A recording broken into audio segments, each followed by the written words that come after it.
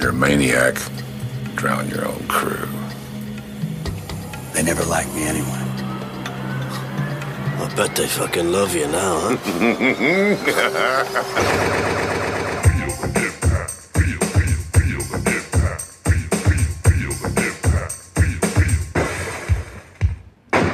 Welcome to Double Impact, the podcast where we double back on the movies that impacted us growing up as 90s kids and decide whether they hold up today or are best left in the past. I'm Tristan. I'm Greg, and that's a terrible coffee. Oh, my goodness. I just had a sip as we... What's wrong with it? It's burnt. Oh, no. The beans are burnt. Burnt the damn beans. Cool your beans, Di Lorenzo. Yeah, they're burnt. I'm not going to put the purveyor on blast. Yeah. I wouldn't want to shut down the Lane Cove West economy. But, wow, that is a burnt bean. 2022. How does this happen? In Sydney, we don't let beans burn around here. How do we sleep while the beans are burning? Burning. I love that song. Good song. Hey, it's a funny time. It's a Friday morning. I'm going to try and I'm squeezing this in before the workday starts. And I'm squeezing this in at the end of the workday. Yeah, you're squeezing it out. You wish it was the end of your work week, but from what you're telling me, it is not. It's been one long week for several weeks at this point. It's a Tristan Fiston this week. Tristan's getting a fistin'. Oh, perfect. Well, what are we here to talk about? This is a bit overdue, isn't it, Greg? It's pretty crazy. We've done 185. Something like that. Episodes. 4. And one Steven Seagal. Yeah, which was Glimmerman. Yeah. Which is not kind of his turned best. us off, I guess. Yeah, it's a funny one. And Steven Seagal is a big part of my formative years and his movies. Yeah. So I'm pretty excited to be doing Under Siege with you today, Tristan. Me too. I as well. Keep going. 1992. Yeah, that was the was year. the year of this film. It's early 90s, man. Yeah, it is early 90s in every possible way. Yeah. What happened in 92? So I thought for this week, last week we did some music. Music is is always a sound. Oh, excuse the pun. Cultural litmus test of an era. It is of a time. I thought this year I'd dabble in some politics, inspired by the cameo of the revered late George Bush Sr. in this film. Yeah. That was really him, huh? That was real footage. That was real George Bush and Barbara Bush footage. So it inspired me to have a little look-see into what was happening in the geopolitical sphere in 1992. You sound like Jaden Smith. Oh, do I? Oh my God! Can we talk about the political and economic state of the world right now? Oh, I did see that. Yeah, and what Bark's made of. Yeah. Exactly. Okay. Sorry, I digress. No, it's good. It's good. So, did you know that 1992 was the year that Bush lost his election to the saxophone guy, Slick Willie. William Clinton. Did he beat him? Wait, did he not have a second term? George? No, single termer. Really? Single termer. So, from what I could see, George Bush didn't do a bad job as far as sentiment, at least, was concerned. I think Reagan got the ball rolling for the end of the Cold War, and then George Sr. kind of ran with that and made some great inroads into, stopping nuclear targeting, just nuclear activity, man. There's a lot of, I'll point my bums at you, you point your bums at me. They stopped all that between him and Yeltsin. I think Gorbachev and Reagan got it rolling, and then Yeltsin and Bush got it. Yeah, all these names. Finalized. Yeah, haven't heard them in a while. Yeah, the old Russian guys. It was quite an interesting election, though. So I think going into it, Bush was favourite, but Slick Willie, it was one of those unique situations where voters thought things were worse than they were. Ah, So they were like, oh, the economy. But the economy wasn't that bad in hindsight. right. So the people were thinking, oh, things are bad. They weren't actually that bad. There was a third party, some billionaire, I don't know his name. Our older American listeners will know who I'm talking about. But some billionaire threw his hat in the ring, a third party guy, and he took a bunch of the votes. Ah, so he split it. Yeah, so Classic. he probably took a bunch of the votes that would have gone to the Republic Party. And people were a bit sick of having Republicans in power. There was 12 years of that. Obviously Reagan as a predecessor. So Clinton did a good job, man. He won that fucking thing.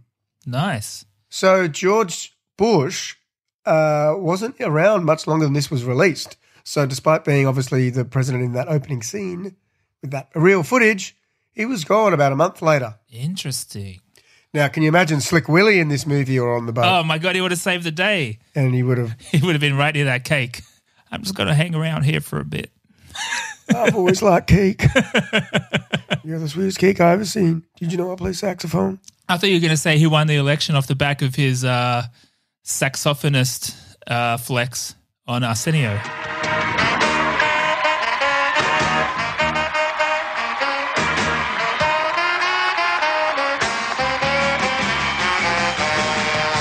Fuck, it's kind of crazy that Seagal plays electric guitar and not saxophone because he's got a saxophone ponytail.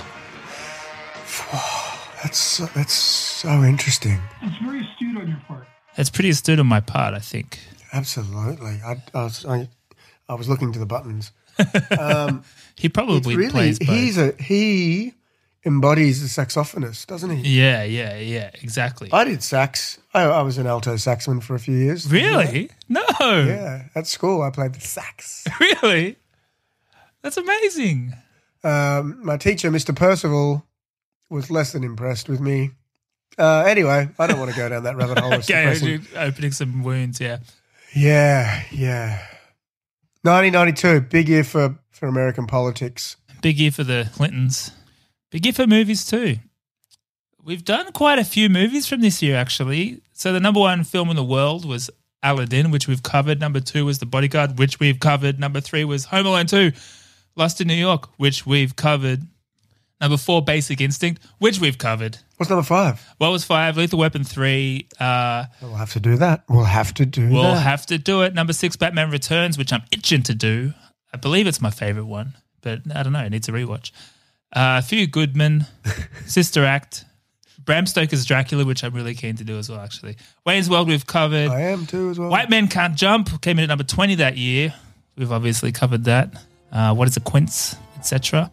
What is a quince? But there was a little film about a little boat out there with a little cook.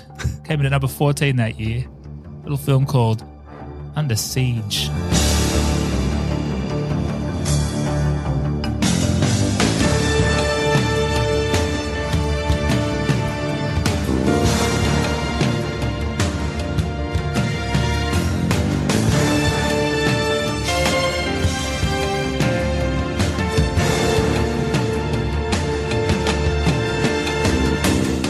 Under Siege came out in October of 1992.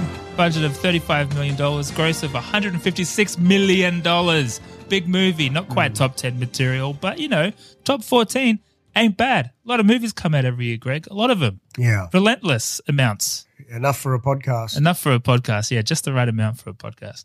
Rotten Tomatoes score, 79% critic score, 62% audience score. I'm shocked by this. What was, sorry, could you repeat that? I can repeat that. Critic score 79%. Audience score 62%. Okay. Marinate on that and let's keep going. Yeah, okay, I'll marinate on that. Yeah, I'll baste in that. A well-directed action thriller that makes the most of its confined setting. Under Siege makes a high... Greg's basting on video. Always with the visual gags.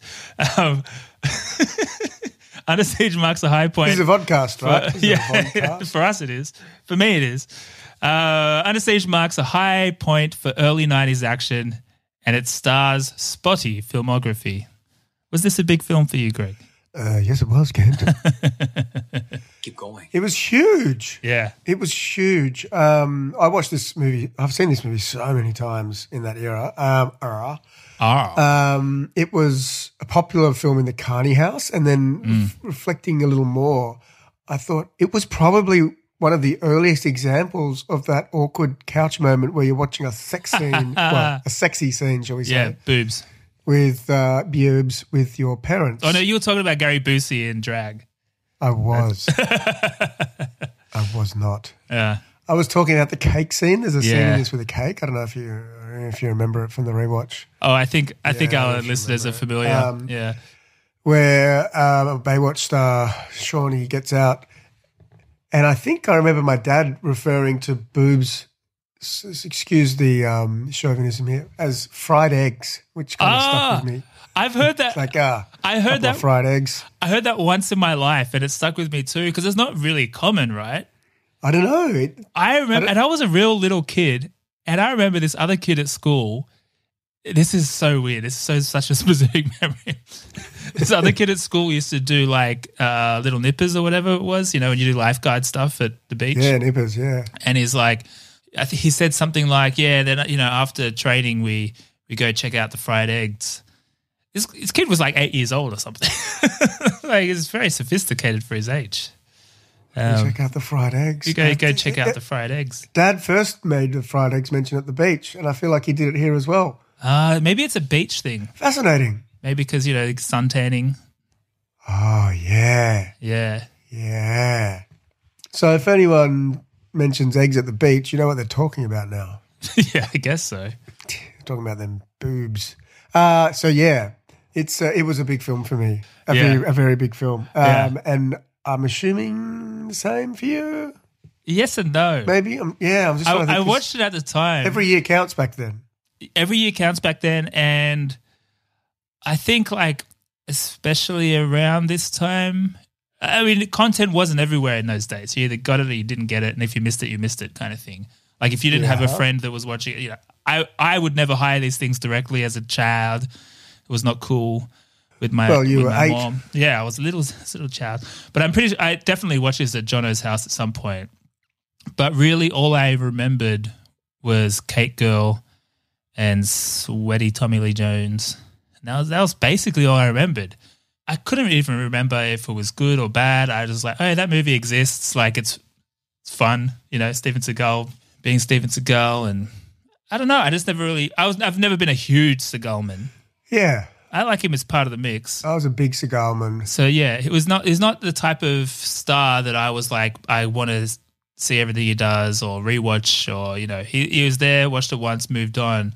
But interesting. I mean, we'll get into the rewatch. I mean, it's kind of crazy that I've only seen this once. I texted Greg during the week. I'm like, it's like we wrote this movie. It's like just all of our favorite tropes all smushed into one. I feel like we could have written a better movie. Yeah. Well, maybe we would think we were, but it would end up like that. Yeah. But if we had Steven Seagal, Gary Busey, Tommy Lee Jones, I feel like, I don't know, we should try and rewrite Under Siege maybe. Under Siege 3. Well, we can't do that because Steven's done it apparently. But what, he's done 3? Oh, he's written apparently it. he's written. Yeah, he says a lot of things though. The greatest script I've ever read. Who wrote it? He sounds a bit like Trump when he does. He's like a Asian, black, Mexican Trump. He sure is. Russian. He has many cultural backgrounds. It's like an onion. It's layers. Oh, a cultural onion. A genetic onion. Do you want to tell us a bit about the origin story? You know what? I'd love to.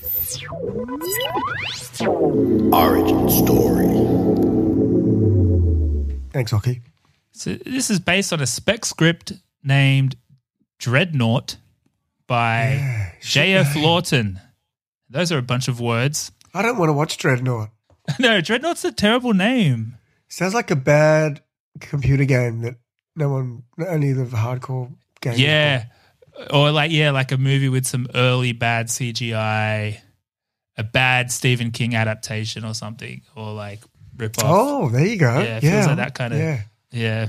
Let's move on from the name. It makes me uncomfortable. Anyway, he sold this spec script, which I'm pretty sure a spec script means it's not an actual screenplay. It's more just, The name? a few pages that gives you a sense of Story by? Yeah, story by. That's my jam. I could do spec scripts, I think. He sold it for $1 million. I think we've done them. Sold a specky for $1 million? He sold a script that is basically Die Hard on a boat for $1 million. We could have been millionaires if we were born 10 years earlier. Who did this? J.F. Lawton. So he's no nobody. He also wrote a little script a few years earlier called 3000 that would go on to become Pretty Woman. Oh, $3,000 for the week? I think so. Is that what? I've never seen Pretty Woman. That's so weird. I think we need to do it soon. Yeah, I'm down. I really want to do it. It's weird because it's a Disney movie. It's their highest grossing, or it was their highest grossing non-animated film for a long time. It's a fairy tale. Disney movie about a prostitute. But I guess if you said a Disney movie about a prostitute, that is exactly... That's true. That's true. You're not wrong, Greg. You're not wrong. It's very astute on your part. Anyway, he's ex-Coast Guard. He also has dyslexia and ADHD. So it sounds like my kind of guy. Not that I've been diagnosed with either of those things, but I have my suspicions.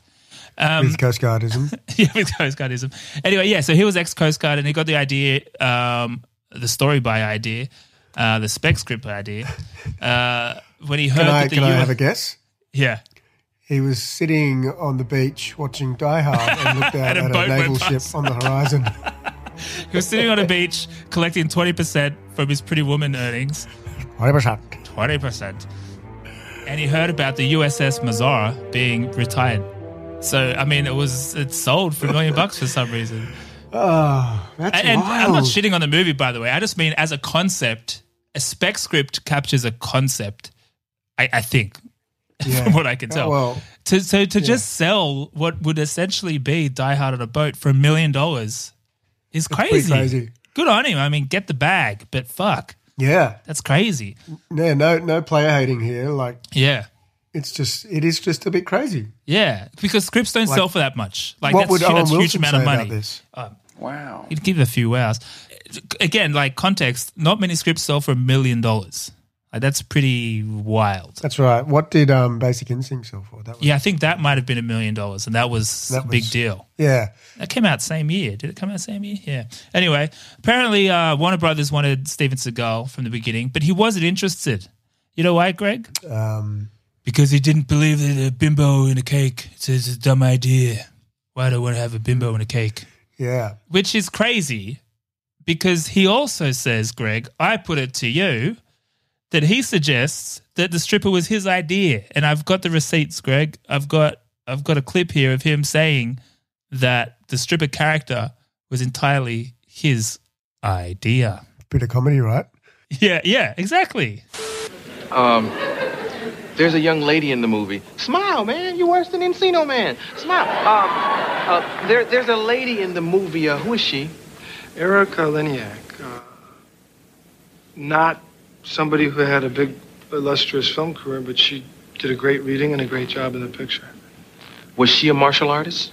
No, nothing like that. She did some television, I understand, and Baywatch champ. Yeah. she's just, she really fit the part. See, originally, there was no stripper teaming up with me. That was an idea that I came up with, thinking that it would add a little bit of humor and, fun dilemma to the picture. And so we tried to make that work. So that was on Arsenio, the Arsenio show. It's a really awkward interview too, because he's not being crazy yet. Like he's not saying all those stupid things like "get a laugh in your face," but he's just so awkward. And Arsenio's trying his best to keep it casual. It's just ugh. But yeah, I mean, there you have it, folks. He's both said that he said no to the film because of the stripper, and he's also said that he invented the stripper. So. Yeah, we all have Mandela effect. like different days. We want to say different things. I get it. I get it. Yeah, I guess you're right. Some days you feel like meatloaf. Other days you don't. Right? Some days you feel like the truth. Some days, it's alternative facts. Oh, was that a sweet crack of a Modelo? Yeah, I did just crack a Modelo. Can we get Modelo to sponsor us? I'm a Modelo fellow. I would love to. Modelo, they sponsor the UFC. Why can't they sponsor us? Yeah, that's a good idea. Why not sponsor us? Yeah, we are similar. We're both in the entertainment racket. Yeah. Dana White and I both have bald heads.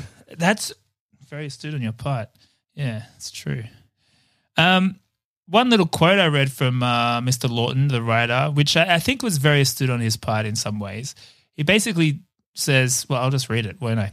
We're trying to take him, Seagal, more mainstream, getting him out of the pure action genre and into an acting role. Actor. And I think like his original script had way too much action. And so I guess the opposing forces of dialing back the action so the movie's affordable to make and also raising the acting challenge for Seagal, two forces working together here, which I think they pull off, man. I mean, we'll get into the rewatch, but yeah, I didn't really think of it like that. But when I read that quote, it is the most mainstream thing he's done, I think, right? Like it's a crossover moment. Well, yeah, and he is only in it for 30 minutes or so. So he spends most of it in the fridge. And my pa's out of the oven. There are a variety of accents in this movie, as one would expect. Oh, there is. Sorry, continue. And they bring in a director named Andrew Davis, who's the name of a friend of ours as well. He is, friend of the show. Yeah, friend of the show. He also directed, not our friend, but this other Andrew Davis, directed Above the Law and would go on to direct The Fugitive. Anyway, Bish Bash Bosh, she goes sell for movie. Rap party down at the part of the ship with the drinks. Those were party poppers. Those were party poppers. All right, let's play the trailer. It was the final voyage of America's mightiest battleship. What's on this helicopter? This little sweetheart, Miss July 89. God, I love this business. I love you. The party was wild. Love you to death. They really knocked them dead. Imagine this arsenal of tactical nuclear weapons falling into the wrong hands. The Pentagon never did. 4 minutes ahead of schedule. Damn, I'm good. Now, a team of terrorists have taken over. Wake up the president. But there's just one thing they didn't count on. The cook.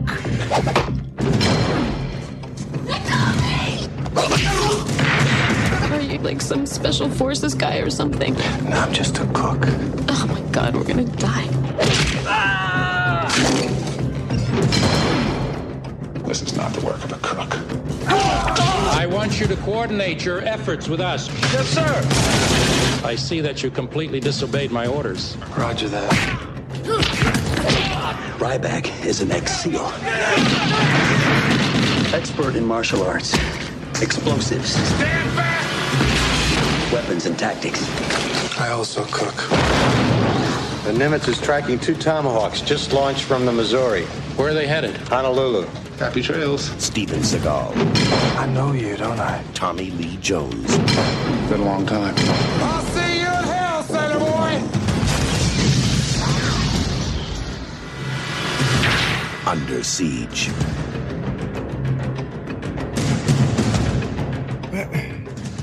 So they knew each other, and he didn't have a pseudonym. So when he said Ryback is a cook, at the beginning he's like I'll go do it. He goes no, just send 2 men. It's Ryback.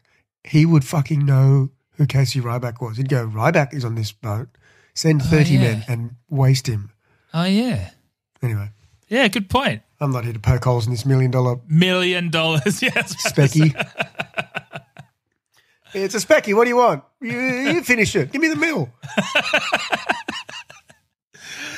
Love this guy. So Christopher Nolan is the king of the specky, really. Is he? Well, because he's got this third act always sucks. The end is always like, bookcase. It was all a dream. Yeah, give me the money. Yeah. Dead wife. It was always a dead wife. What happened in this movie, Greg? Tom. Well, as we saw, that was a good trailer. That was a good trailer. It was a very good trailer. So, with full respect to the late, great Don LaFontaine, I will just give a bit more meat on the bones. The HMAS Missouri is gearing up for decommission. Tristan, she's been on the front line of many world moments. Oh, yeah. Which are covered well in the opening sequence of this film. But it's time for her to rest her weary head down probably at Fort Lauderdale or Pearl Harbor or something, but not before providing the setting for a high-stakes showdown with terrorists. And an unlikely hero, Casey Ryback, is a cook, Petty Officer Ryback. He's a cool guy. He can do a range of accents. Which one is his actual voice? We don't know. He's a chameleon. Coincidentally, it's the captain of the ship's birthday.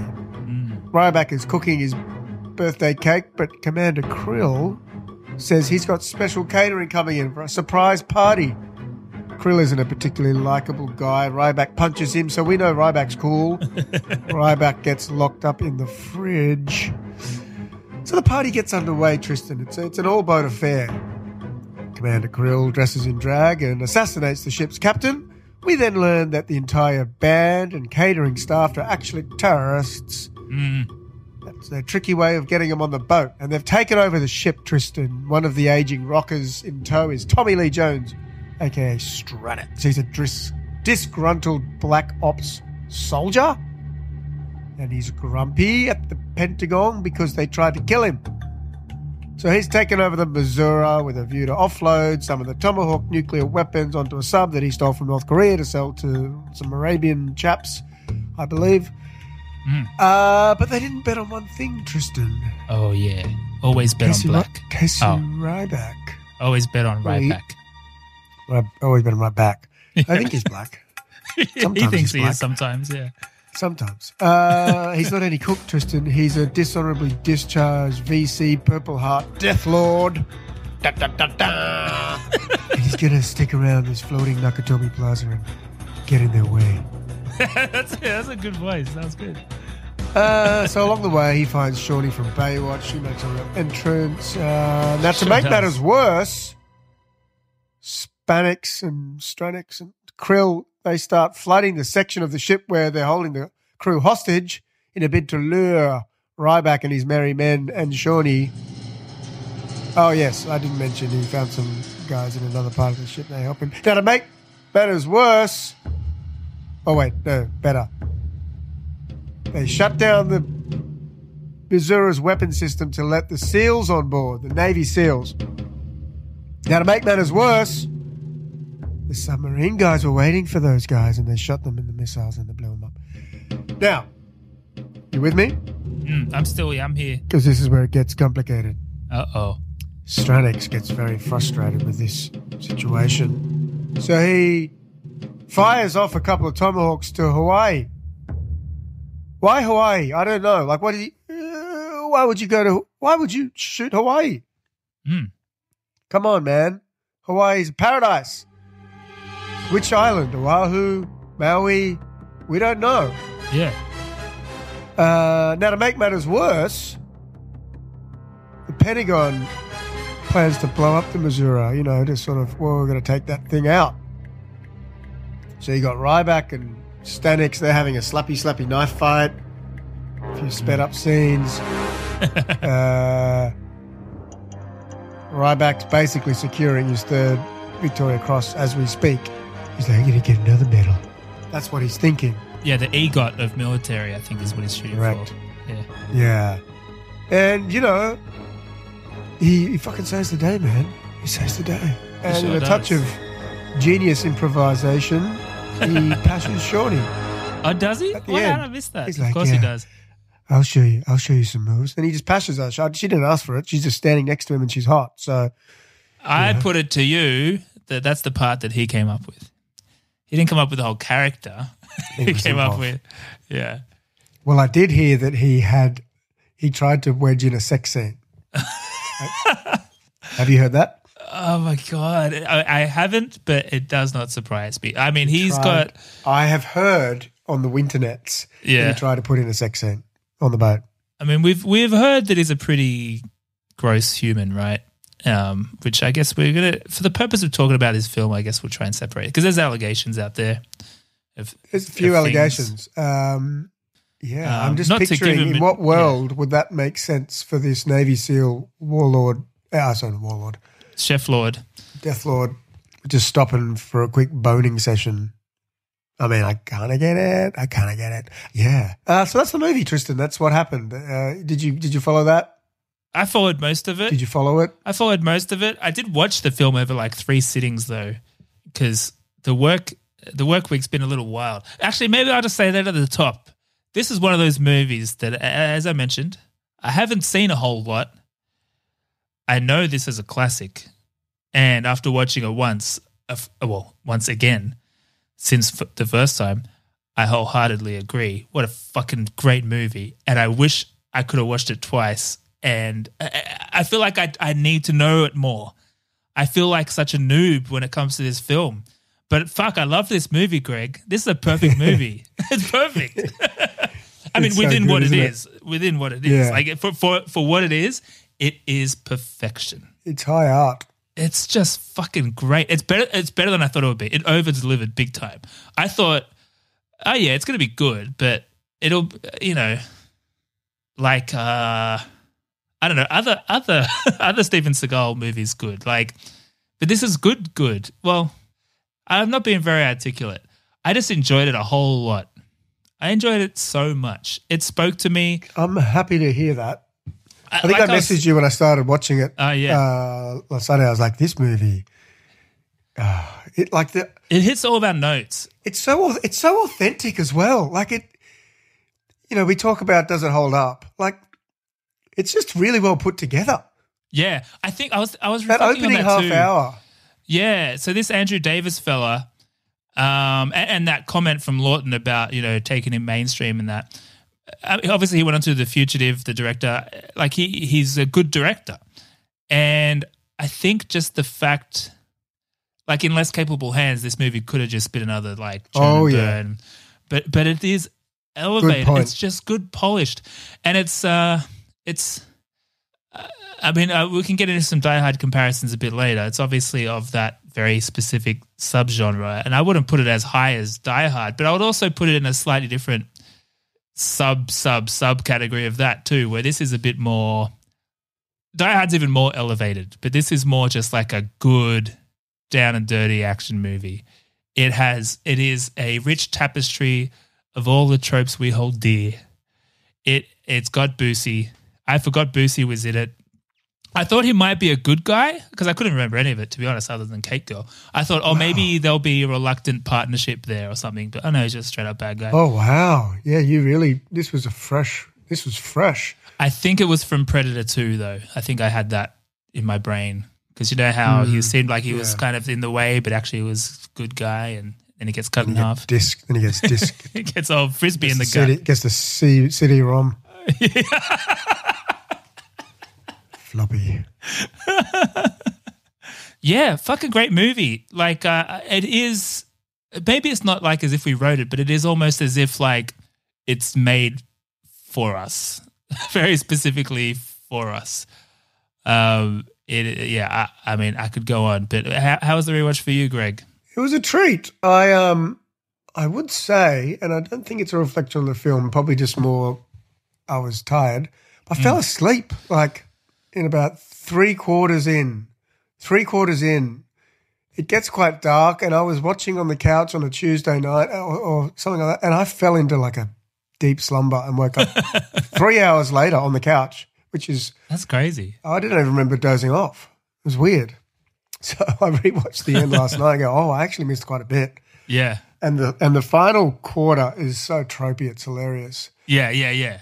So, yeah, I'd really enjoy this movie. It's a classic. So my observations in the rewatch were, whoa, he's actually in it heaps less than I remember. Yeah. He's in it. Tommy Lee Jones has more screen time, apparently. Tommy Lee Jones has significantly more screen time. Yeah. Which I'm okay with. Because Tommy Lee Jones is a lord. And he's great in this. Like, just to have those two bad guys in one movie. Yeah. Being both unhinged. I was thinking a lot about Batman Forever because when we watched that, it was like Tommy Lee Jones and there wasn't room in my opinion, there wasn't room for both Tommy Lee Jones and Jim Carrey on set in the film because they were both meant to be these big, loony personalities. And And I feel like he just got out-loonied by Carey so much that his role was a bit weird. Yeah. Whereas in this one, it's obviously a little bit less loony. There's no Jim Carrey. So I feel like they were just too crazy.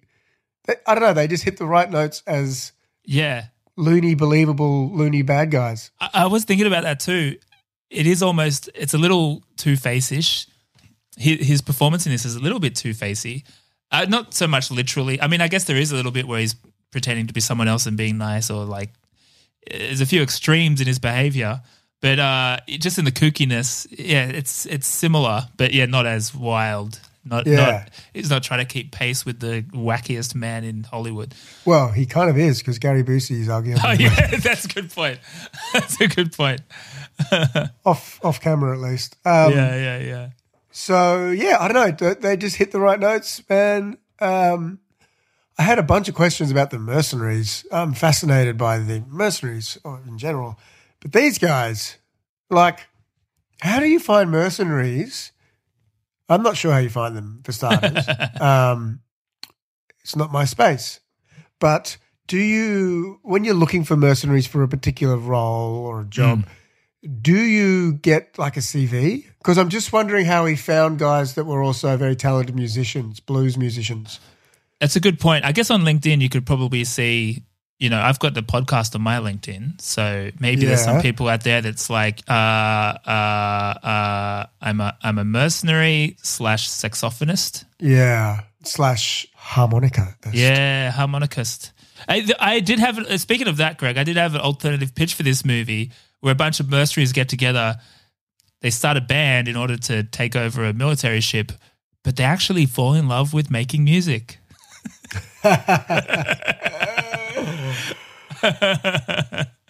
Now that's a movie. Are they called The Killers? Yeah, there you go. That works. Sorry, that's not very good. They were a pretty mediocre band. Actually, no, that's not true. At first, the band, I was like, what are they even doing? They were just kind of just tottering about. Oh, wait a minute. No. That's not Miss July. Oh, my God, look at him. Commander Krill. But then they actually did a song and it was okay. But for a while there, I was like, who hires this band? That's fucking insane. But yeah, I mean, it all made sense eventually. But also, speaking of Tommy Lee Jones as bad guy, I noticed a really weird subversion of a trope here, which I feel like may have been a Seagal, I'm purely speculating it, a Seagal note, where Seagal at the end sort of does what's traditionally the villain's monologue. Do me a favor. Tell me something. You really think blowing up a bunch of innocent people is going to change anything? What made you flip like this? I got tired of coming up with last-minute desperate solutions to impossible problems created by other fucking people. All of your ridiculous, pitiful antics aren't going to change a thing. You and I, we're puppets in the same sick play. We serve the same master. And he's a lunatic and he's ungrateful. There's nothing we can do about it. You and I were the same. Oh, no. No. There's a difference, my man. You have faith. I don't. And it's usually what the bad guy says. We're not so different, you and I. Yeah. You have your way of doing things, I have mine, but we both, there's that kind of thing. But he says that. And it's so weird. Do you reckon it was Tommy Lee Jones's line and Steven Seagal goes, that's what I think. He's like, well, why are all these words under his name? I should be saying things. I feel like that's genuinely what would have happened. Yeah. I believe you might be right. Hey, it was great to see a knife fight, though. I tell you what, that was fucking sweet. Yeah. It's enough to make you want to go out and buy a knife. Greg keeps buying things while he watches movies. Look, I might have been watching Us, the Jordan Peele horror. Is that horror? I don't know if it's horror. Yeah, elevated horror. And, I might have had like a bottle of wine and I might have been on the couch thinking, what is my, home security? So those of you that have seen the film would understand that, a man's just trying to protect his home. his family. Yeah. So if I you have to thought, kill what have other I got? Greg. Yeah. If other Greg rocks up, what have I got to protect my family from other family? So yeah, I bought a baseball bat. Do you want to see it? Yeah. Okay, hang on. Oh, I can see it. I think I can see it. Yeah. It's so fucking random. Yeah, look at this thing. That's good. It's a bit phallic. How did you choose it? Is there a category of bat that is actually a weapon, not for baseball? No, they're all for sport. Okay. I don't know. I've got a size 2 one. It just looked cool. I noticed you haven't wrapped barbed wire around it just yet. No. Okay. As the movie went on, I might have bought a machete, but that's not the point. I say to Greg, That's lucky not the the movie point. didn't run any longer. You know. I would have been on the dark web. Yeah. Getting a Kalashnikov. But Leafy Lane Cove, you gotta be careful around here. Yeah. Where were we? What were we I don't talking know. about? We were all over the place, but I got something I wanted to talk about. I think go. this movie, Greg, I think what I really enjoyed about it was I was kind of enjoying it on two levels. Like simultaneously, I'm watching this sincerely, enjoying Steven Seagal being really good in a good movie. But at the same time, watching Steven Seagal is just inherently funny. I don't know. While I'm watching it, I just have all these random thoughts in my head about what's going through his head at this point. Does he think he's going to get an Oscar for this? I just feel he's so self-serious about it. It just makes me really happy. And and I think the tropiness of it, again, it's all my favorite tropes. Tropes can be good, tropes can be bad. Tropes can be conventions of a genre, and in this case, I think it's they're stitched together in all the right ways. But this film is kind of simultaneously a perfect action movie and almost a parody of action movies a little bit, because everything is so note perfect that it feels like it's almost a commentary on the genre. Yeah. It's just perfect. Everything is just right. Like if I was to write a parody of Die Hard, it might not look that much different to this. And I don't mean it in like that the movie's dumb or anything. It's just, it is both of these things simultaneously somehow, and I love it. It's great. And he's good in this. Like I forgot that he can be good. Great. Like I don't like him generally as a human, but he's good in this. I'm like, yeah, okay, I get it. Yeah, he's good. It's cheesy, but there is something there. There's definitely something there. I think there's also a moment in time here that this film captures. There's these two opposing trajectories, right, where maybe his charisma is declining, and on the opposite side, his weirdness is increasing. And this was a great apex point where those two things were intersecting. It was weird enough but charismatic enough for this movie to be really interesting, and then, later on he just goes too weird and not, he goes off course. I don't think I'm the first person to say that. He's on his course. Yeah, exactly. But man, what a movie. What a movie. And Erika Eleniak, she was good in this. And was she? I think she was good. Well, I don't know. All I remembered was her jumping out of the cake as in my memories, because, how do you forget that? But I thought she came through. She was a much more significant character than I realized, and she had things to offer. I thought she was pretty fun. Yeah, I'm glad she's in the movie. Yeah. I know. Like she saved him at the end. Oh, yeah, I guess. Yeah. She taught the guy from Blood In, Blood Out how to cock a pistol. Yeah. Is that the guy from Breaking Bad? Tuco? I don't know. You wouldn't know. Greg's the one person that hasn't seen Breaking Bad. Someone's got to not see it. That's not true. Well, hey, do you remember she was also in E.T.? She was the girl he kisses in the classroom. Yeah, I don't and he frees all the frogs. I read that. Yeah. She was obviously in Baywatch as well. Greg and I started watching Baywatch a few years ago when we were trying to do TV shows, and we didn't quite crack the right way to do a TV show without watching every episode, 500 hours of Baywatch, which, I'm happy to do, but every week. Some people stand like this. She was a big deal for me Yeah. You might have had Tia Leone. I had. Tia Leone was a few years later. That she was definitely a big deal then. Her whole aesthetic is very much kind of a time capsule. Like that is the look was just takes you right back. Yeah. Although I would say as well, those brows are back in fashion. Exactly. Like her look is kind of back in a big way. She's on trend, baby. Yeah. She was also in the Beverly Hillbillies movie. Do you remember that? Yeah, I do. Isn't that crazy? So I think I mentioned this too before. I've been trying to think we of should do that. Yeah, you know how we keep thinking of miniseries ideas because friends of the show like the miniseries gives us some anchor, some common threads across episodes.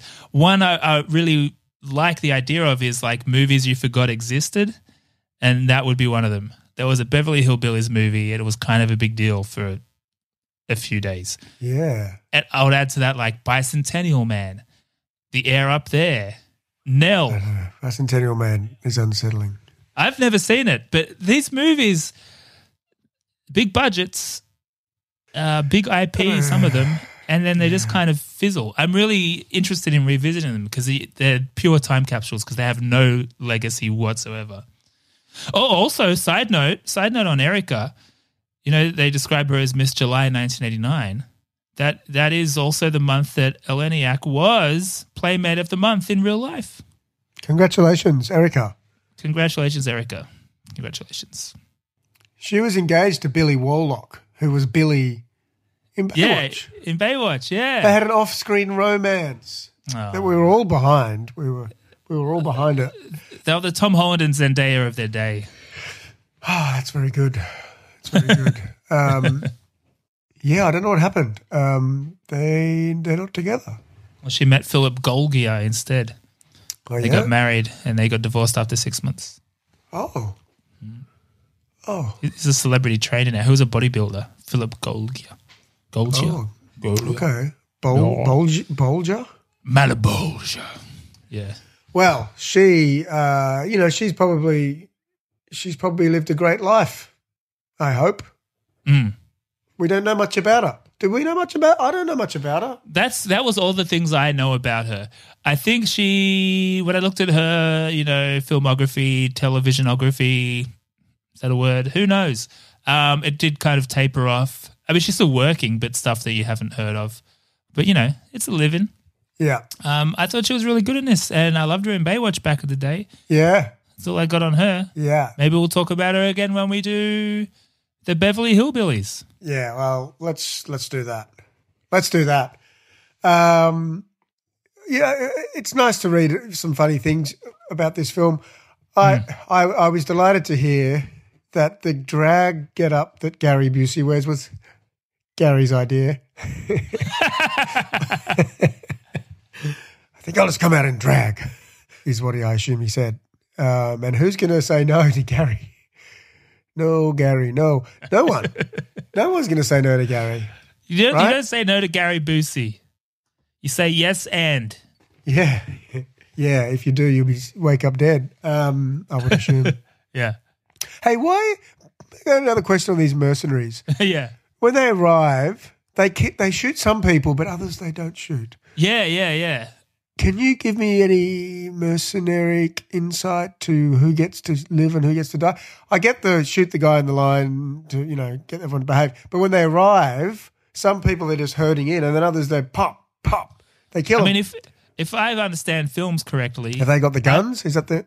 Yeah, maybe. My understanding has always been very unrealistic, but based on movies, that every man's got to have a code, and like a mercenary usually has a code. But I agree, there seems to be no method to the madness of who gets to die and who gets to live. Yeah, it was quite upsetting when the junior fella guarding Seagal in the fridge died. That was a bit like, oh, yeah. I mean, he was kind of an idiot, I guess. Yeah, but we don't want him to die for no reason. The clothes, I'm a bit confused. Like those two guys were in quite traditional sort of, coverty get-ups with the dark beanies, and other guys are in chef's uniforms. How many mercenaries were on the boat? How many bad guys were there? They seem to. There was lots of them, it seemed, and some were chefs. But then these guys, how did they get on the boat? Because they weren't in chef's gear. Yeah, they were in they were there for no good. Obviously, like there was no mistaking their purpose.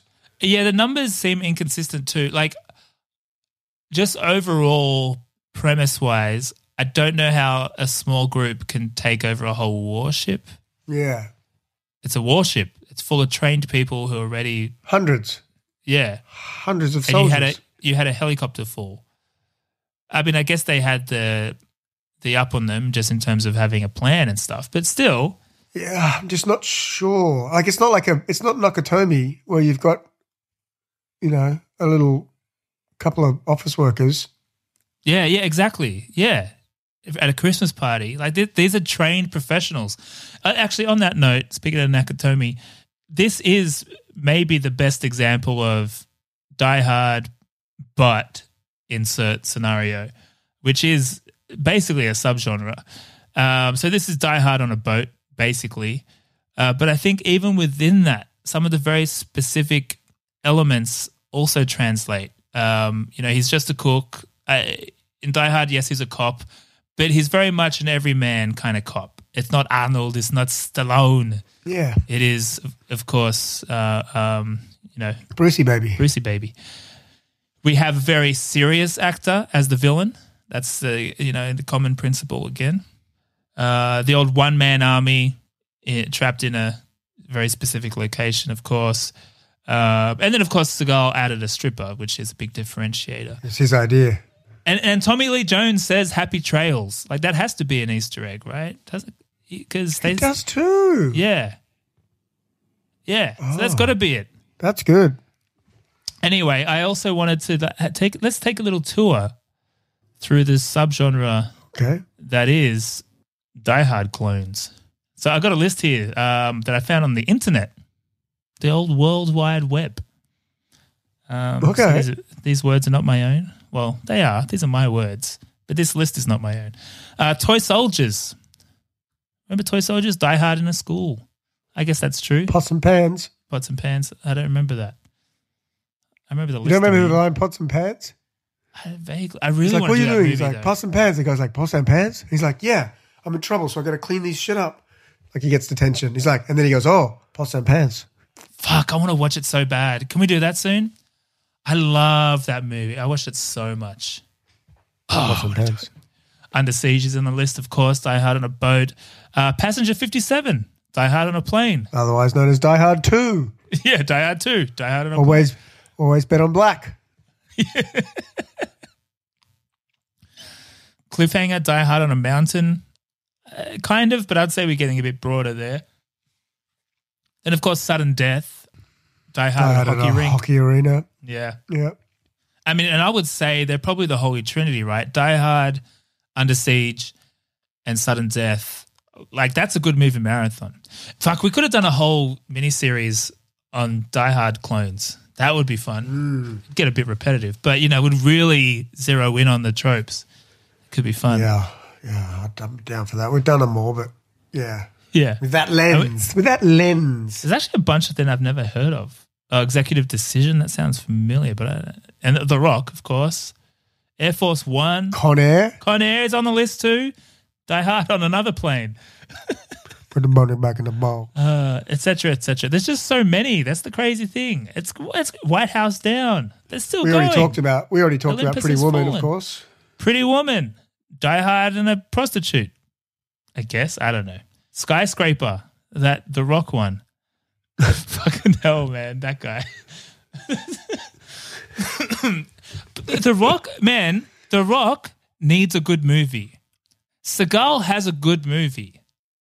If we, 30 years from now, what is a movie led with The Rock as the leading man that is a classic? There's none. Steven Seagal has one at least. Yeah. Think about that. He doesn't have one. Hobbs and Shaw. Bow. I mean, I don't feel that strongly about it, but it just occurred to me. I think that's broadly true. Jumanji. They're okay.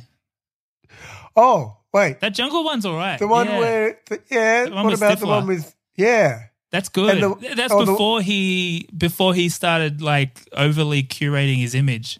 Yeah. Yeah, that was good. And the other one that he goes walking tall or whatever, where he goes back to his town and then they're taking the drugs and he cleans up the town. I haven't seen that one. Sure that's not Vin Diesel? I'm not sure. I think it's called Walking Tall. Walking Tall. Hey, we can't really do Steven Seagal without just talking about some weird Steven Seagal stuff. I mean, we went pretty deep last time, so go back and listen to that episode if you want more. I think we're all very familiar with Steven Seagal weirdness, but I tried to, narrow it in on stuff related to this movie, and I looked up a few interviews. I'm going to be honest with you, I can't remember exactly what this clip is, but in my note I've said, what a strange response to this question. Because it can be dangerous being a public figure as well. We've seen that before. Yeah, I mean, that's not one of the things I can complain about is fear. His armband. I may be uncomfortable. I may be frustrated. I might be unhappy. I may feel as though it's stifling me or any one of many things. But fear is not something I usually feel. Have you ever felt that your privacy was invaded? Oh, every day. Every day.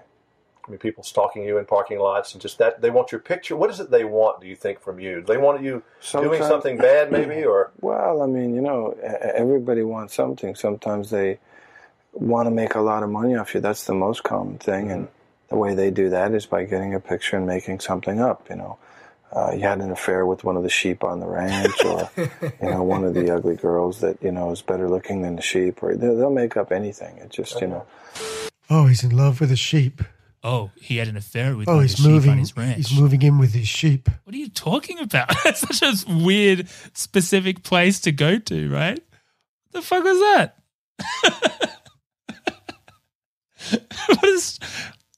What a strange human. It's so weird. And I found another one. So like something I like to do, which it's never really manifested as a segment in the pod, but often stars of these movies we do of this era have interviews that are on YouTube by this lovely older woman named Bobby Wygant. And I always think it's a good test to see if they're nice to her or not, because she's a sweet old lady. And when you see them really warming to her and being lovely, like, good egg, good egg.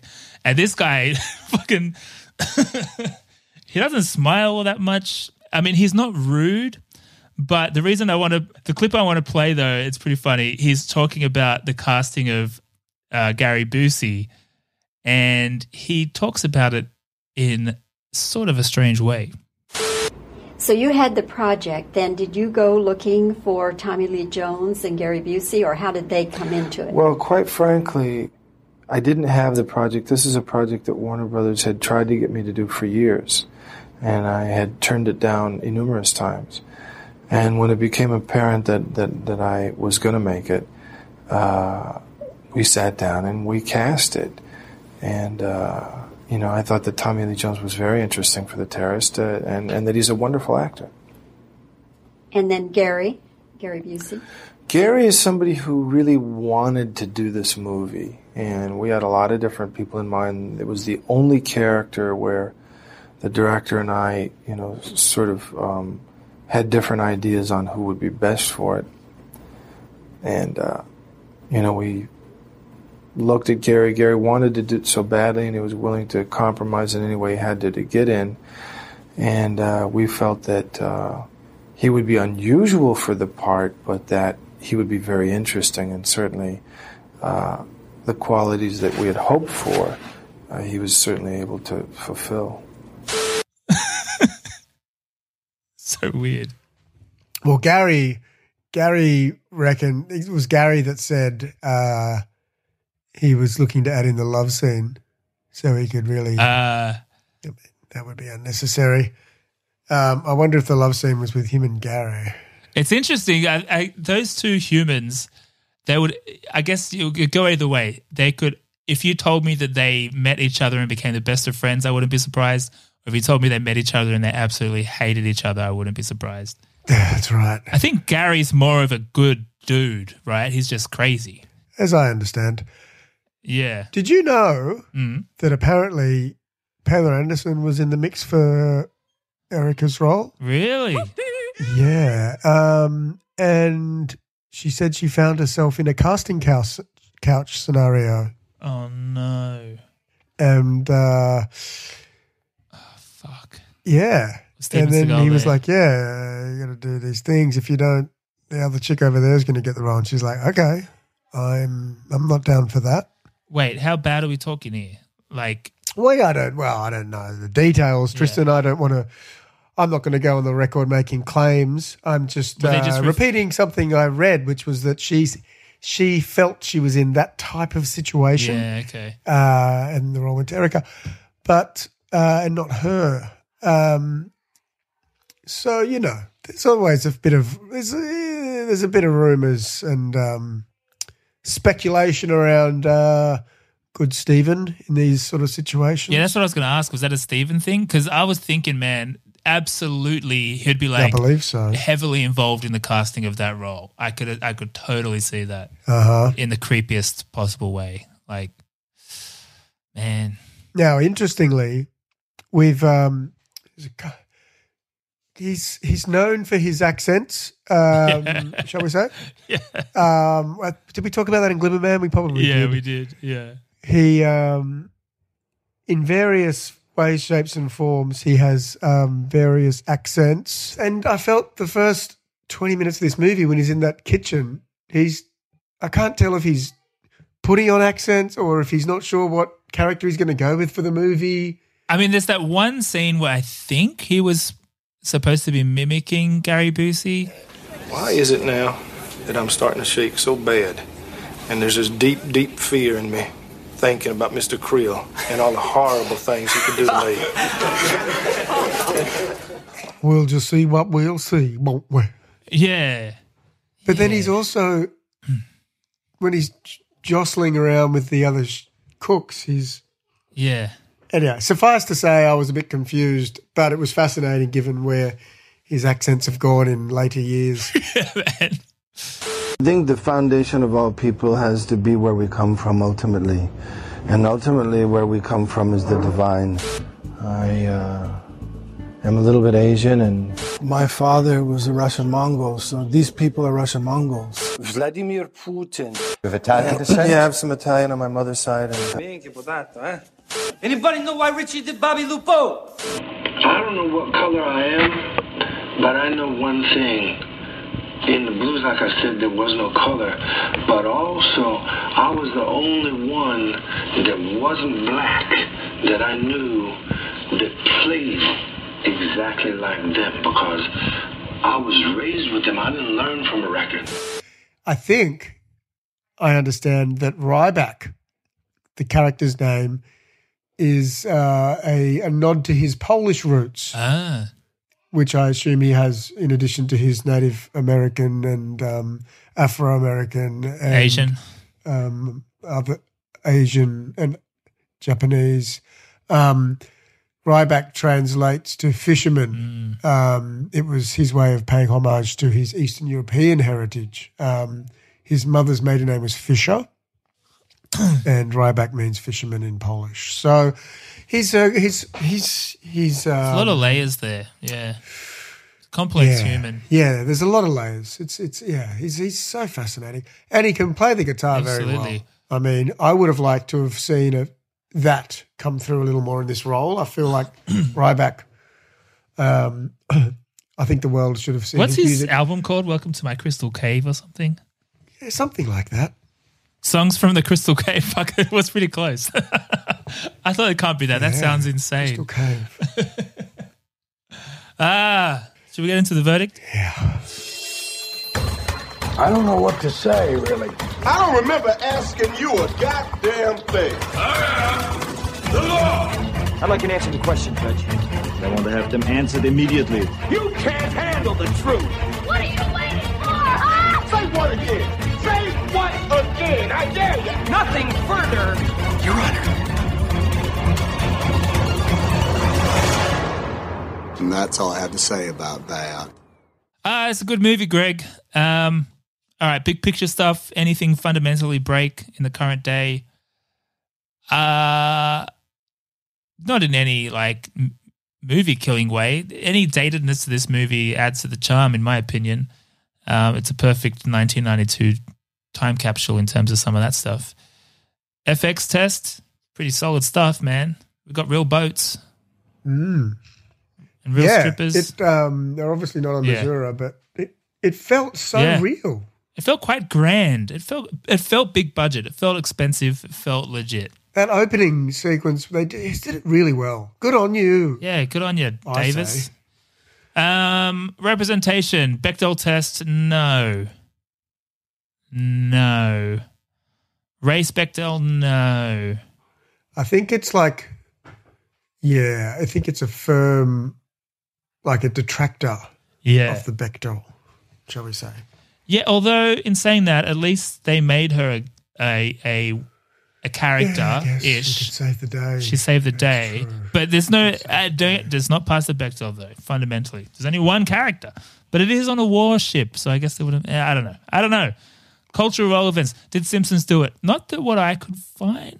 There may be some, smaller references, but there's no big episode about it. Navy. Yeah, I was thinking that. But that's almost more a Top Gun thing. But it's probably a bit of everything. Yeah. It's definitely not it. I just felt like singing. Porn parody? I don't think so. I reckon there would be. I didn't look. I can't look anymore. I've been scarred. I Google tentatively. Oh my. I can't tell. It just looks like porn to me. I don't know if there's a theme here, but I mean, there were results. Overall thoughts. Lol. Is it a rewatch? I mean, for me, it is 100% a rewatch to the point where I need to rewatch it again very soon because I feel like I didn't even absorb all of it. It's been just such a crazy week at work. But, man, I loved it. Perfect movie for me. I don't think it's a perfect movie, but it's a perfect movie for me.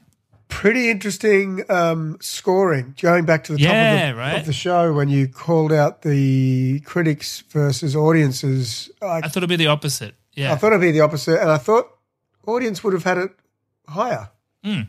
But, big time. We can't make up the numbers. We can't. The numbers are the numbers. The numbers are the numbers. The numbers. You can't make that up. Yeah, you're absolutely right, Greg. MVP? I'm going to go with Tommy Lee Jones. Yeah, it's pretty hard to argue with that. I'll go with that too. I'll give a low-key MVP to Erica. She's a good part of the mix for me. Yeah.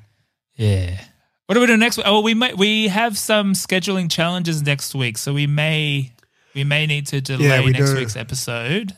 It's your Thanksgiving. Yeah. And I'm going to Tasmania to play golf. Yeah. Big golfer, don't you know? Big golfer. I'm not. But it'll be fun. Yeah. Well, I'll leave Carol here with the kids and the baseball bat. Nice. Yeah. Well done. All right, folks. Well, maybe you won't hear from us next week, but the week after, you certainly will. And we'll be all over the socials as per usual. I don't know, maybe I can do a Q&A episode. If that's of interest, let us know. Till then, see you soon. Yeah, and take care of yourselves and each other. And then we're going into Christmas. Yeah. Christmas episodes. Yeah. Festive. We're getting festive. We'll still do the game though, right? Let's still do the game. Because we're running out of Christmas movies anyway. First, we'll do the game and then we'll do like 2 Christmas movies. Yeah. Sweet. All right. Bye. Mr. Steven Seagal, fly down to Jamaica and say, one, the baddest girl. So them send for Lady Stark, I don't know me raw. You see me? So. Girl, would you really want that night? Me want the body if you make me feel nice. Why? Tell me what you really want all night. Me want the punani if you make me nice. Me want the body, him want the punani. I mean, know it nice. So. When the girls start to strut, you could look at their butt, you shouldn't do that. The girl dress is just a pity, not just there to cover her kitty. When me a fling it up, you better know fi back it up. When me a dash it up, make sure you black it up. If you ever flap it up, then me a go lock it up. Park it up like Benji hold up. So, me want the body if you make me feel nice. Why? Tell me what you really want all night. Me want the bananas if it make me nice. Me love the way you walk, sometimes the way you talk is so hot. Now you know, let's have a shot of rum.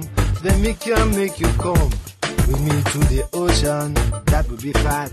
You can be my bow cat. Nice ital breeze, bring you to your knees. Good jamming. Yo, this a gal and I blow me rather wind up slow. When me turn it around, you have to come tomorrow. In case you never know, me star me whole show. Me tell you from start, me no go down low. Let's do it all night from the left to the right. Say my name Steve, tell me oh it nice. It's quite alright. Water run from the pipe. I love it like that, but I won't bite. So wind up slow when me turn it around. You have to come tomorrow. In case you never know, me star me whole show. Me tell you from start, me no go down low. Let's do it all night from the left to the right. Say my name Steve, tell me oh it nice. It's quite alright. Water run from the pipe. I love it like that, but I won't bite. So girl, what you really want all night? me want the body if you make me feel nice.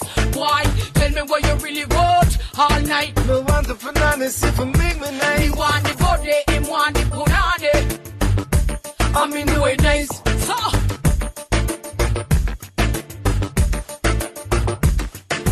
girl, what you really want all night? me want the body if you make me feel nice. Why? Tell me what you really want all night. Me want the bananas if it make me nice. Me want the body, him want the punani. I mean do it nice.